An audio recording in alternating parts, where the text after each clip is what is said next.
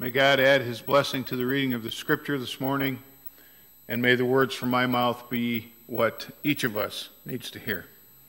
A mom and her 5-year-old son were putting cookies out for Santa on Christmas Eve, and Mom accidentally dropped one of the cookies on the floor. She picked it up, and as she did, she said, "No problem," and she put it back on the plate for Santa. And her son said, "You can't do that." And she said, "Why not? Santa will never know the difference." Her son said, "Well, so you're telling me he knows if I've been bad or good, but he doesn't know that you dropped his cookie on the floor?" Good point. You better watch out. You better not cry. You better not shout. I'm telling you why. Santa Claus is coming to town. It says in that song that he's making a list. He's checking it twice. He's going to find out who's naughty and nice. Santa Claus is coming to town. He sees you when you're sleeping. He knows when you're awake. He knows if you've been bad or good, so you better be good, for goodness sake. Us parents love the idea, don't we, when our kids are small? Love the idea that for weeks leading up to Christmas, maybe, just maybe, there's some hope that our kids might behave, because Santa is coming and they know that if they're naughty, they might not get their gifts this year. But we adults sometimes have a sort of a Santa Claus philosophy of our own, I think, too, don't we? You better behave yourself, because after all, God is everywhere. God is watching you. God knows what you're doing. He sees you when you're sleeping. He sees you when you're awake, too. And guess what? He knows when you've been bad or good. So be good. Well, there's nothing wrong with being good. Being good to others is really the only way to live. It's really the only way to enjoy living, is what I should say. Anyone who has tried the opposite will tell you that it's a pretty miserable life, and it's not a fun way to live. And if we think that we're going to be happy if we're not doing for other people and loving other people along the way, we find out that we're only really kidding ourselves. But if the main reason for doing what's right is that we're afraid that God is going to punish us for being bad, well, I think we're probably on the wrong path. One pastor tells a story about a lady in his church who every Sunday morning, and she's an adult, a grown adult, would get up, and right as he was wrapping up, finishing his message, she would leave. And she did this every Sunday morning for a long period of time. And finally, one day, he talked to her about it and said, "Why is it that every Sunday morning, as I finish up the message, you leave?" And she said, "Well, when I was 10 or 11 years old, I was at a service, and after the sermon, they sang a hymn, and they sang, and people started going through the congregation," she said, "and the minister came down and took me by the hand and said, 'Little girl, do you want to go to hell?' And she said, 'He scared me so bad that day, so I leave before all that stuff starts.'" We can understand why she wanted to get out of there in a hurry. I sure would want to, too. What a way, what a scary way. What an unnecessarily scary way to share the gospel. Some people have taken the good news of the love of God and have turned it into bad news. I read about a delightful young lady who quit going to church years ago because the church she was a member of, she says, was such a killjoy. She said some of the deacons would sneak into high school dances and would write down the names of the people that they saw there who were members of their church and who had the audacity to be out there sinning and dancing with other people. And the deacons would bring that list of names back to the pastor, and the pastor would call them out from the pulpit on Sunday morning for their sin. that they had committed the night before. Well, no wonder this young lady quit going to church. Those deacons had turned the good news into bad news. They changed the gospel into something different than what God ever intended. Let me tell you another story that has a much better ending. It's about a 14-year-old high school freshman whose name was Larry, oddly enough. School was dismissed early for a teacher's meeting one day. Larry knew that his parents were both at work, and they were getting out of school early. So Larry conveniently forgot to tell his parents about the early dismissal, and he arranged to bring his girlfriend over to his house after school. Well, they weren't exactly planning to study. Well, when they got to Larry's house, his next-door neighbor, whose name was Mrs. Lewis, was out in her yard working, and she saw them, and she said, "Well, you're home awfully early from school today, aren't you, Larry?" And Larry said, "Yes, ma'am." And then he made up a lame story about how he and his girlfriend came to the house to study algebra. And then she said, "Oh, okay, does your mom know that you're home early? Do you want me to give her a call at work and let her know that you're home?" And at that point, Larry says, "I gave up. I said, no thanks, I'll go inside and I'll give her a call myself while Kathy sits here on the porch." Now you may think, what a nosy neighbor. That Mrs. Lewis, what a busybody. But there was a day when an older and wiser Larry had this to say about that experience. He said, "You know what? There were many times in my life when I was a kid and a young man when I'm glad that Mrs. Lewis was next door.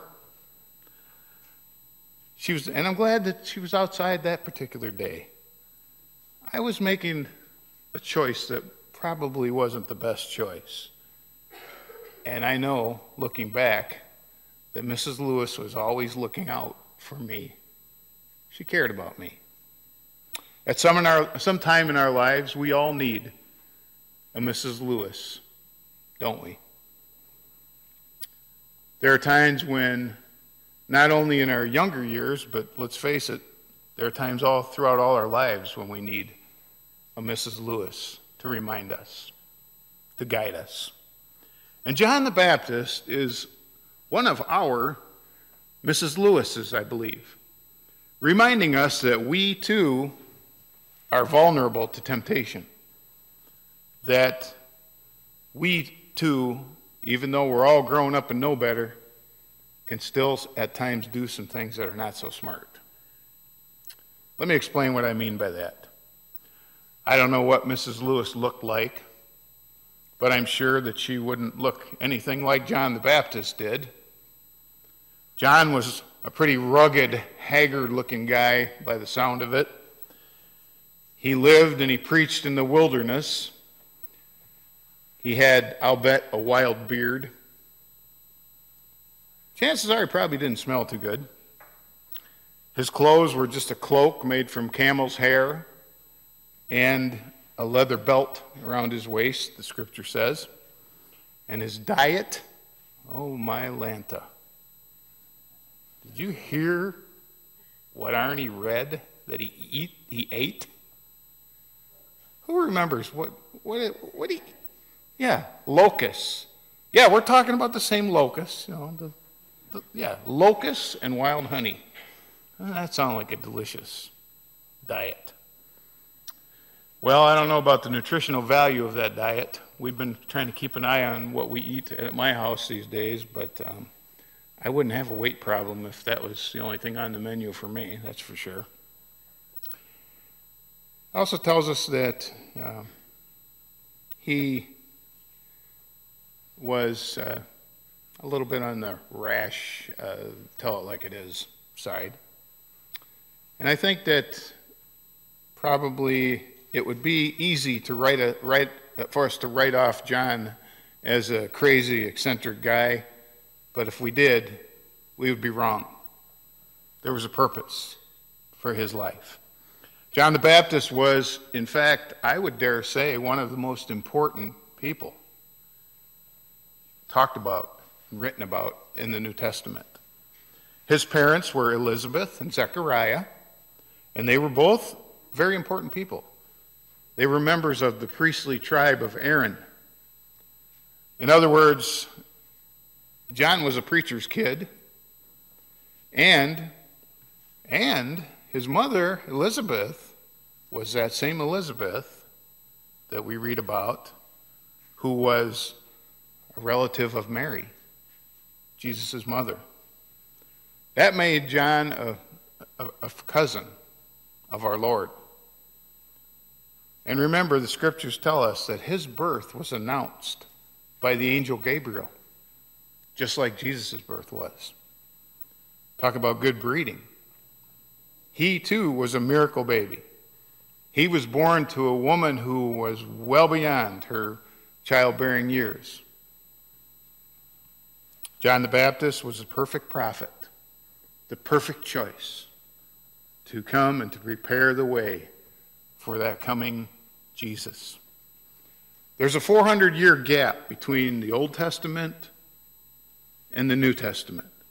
There's a 400-year period of time where the voice of God was not heard by any of the prophets. The final voice at the end of the New Testament was the voice of the prophet Malachi. And Malachi, when he was prophesying and telling the people what was going to come, he said, I give you a promise. A Messiah is coming. But first, there will be a forerunner, one who will come before him. He wrote these words, I will send the prophet Elijah to you. That forerunner was going to be John the Baptist. John the Baptist knew the scriptures. John the Baptist knew his role. Every good Jew knew that before the Messiah came, a prophet like Elijah, one who was like Elijah, would come. And John was that prophet. Guess how the prophet Elijah dressed, by the way? How do you think he dressed?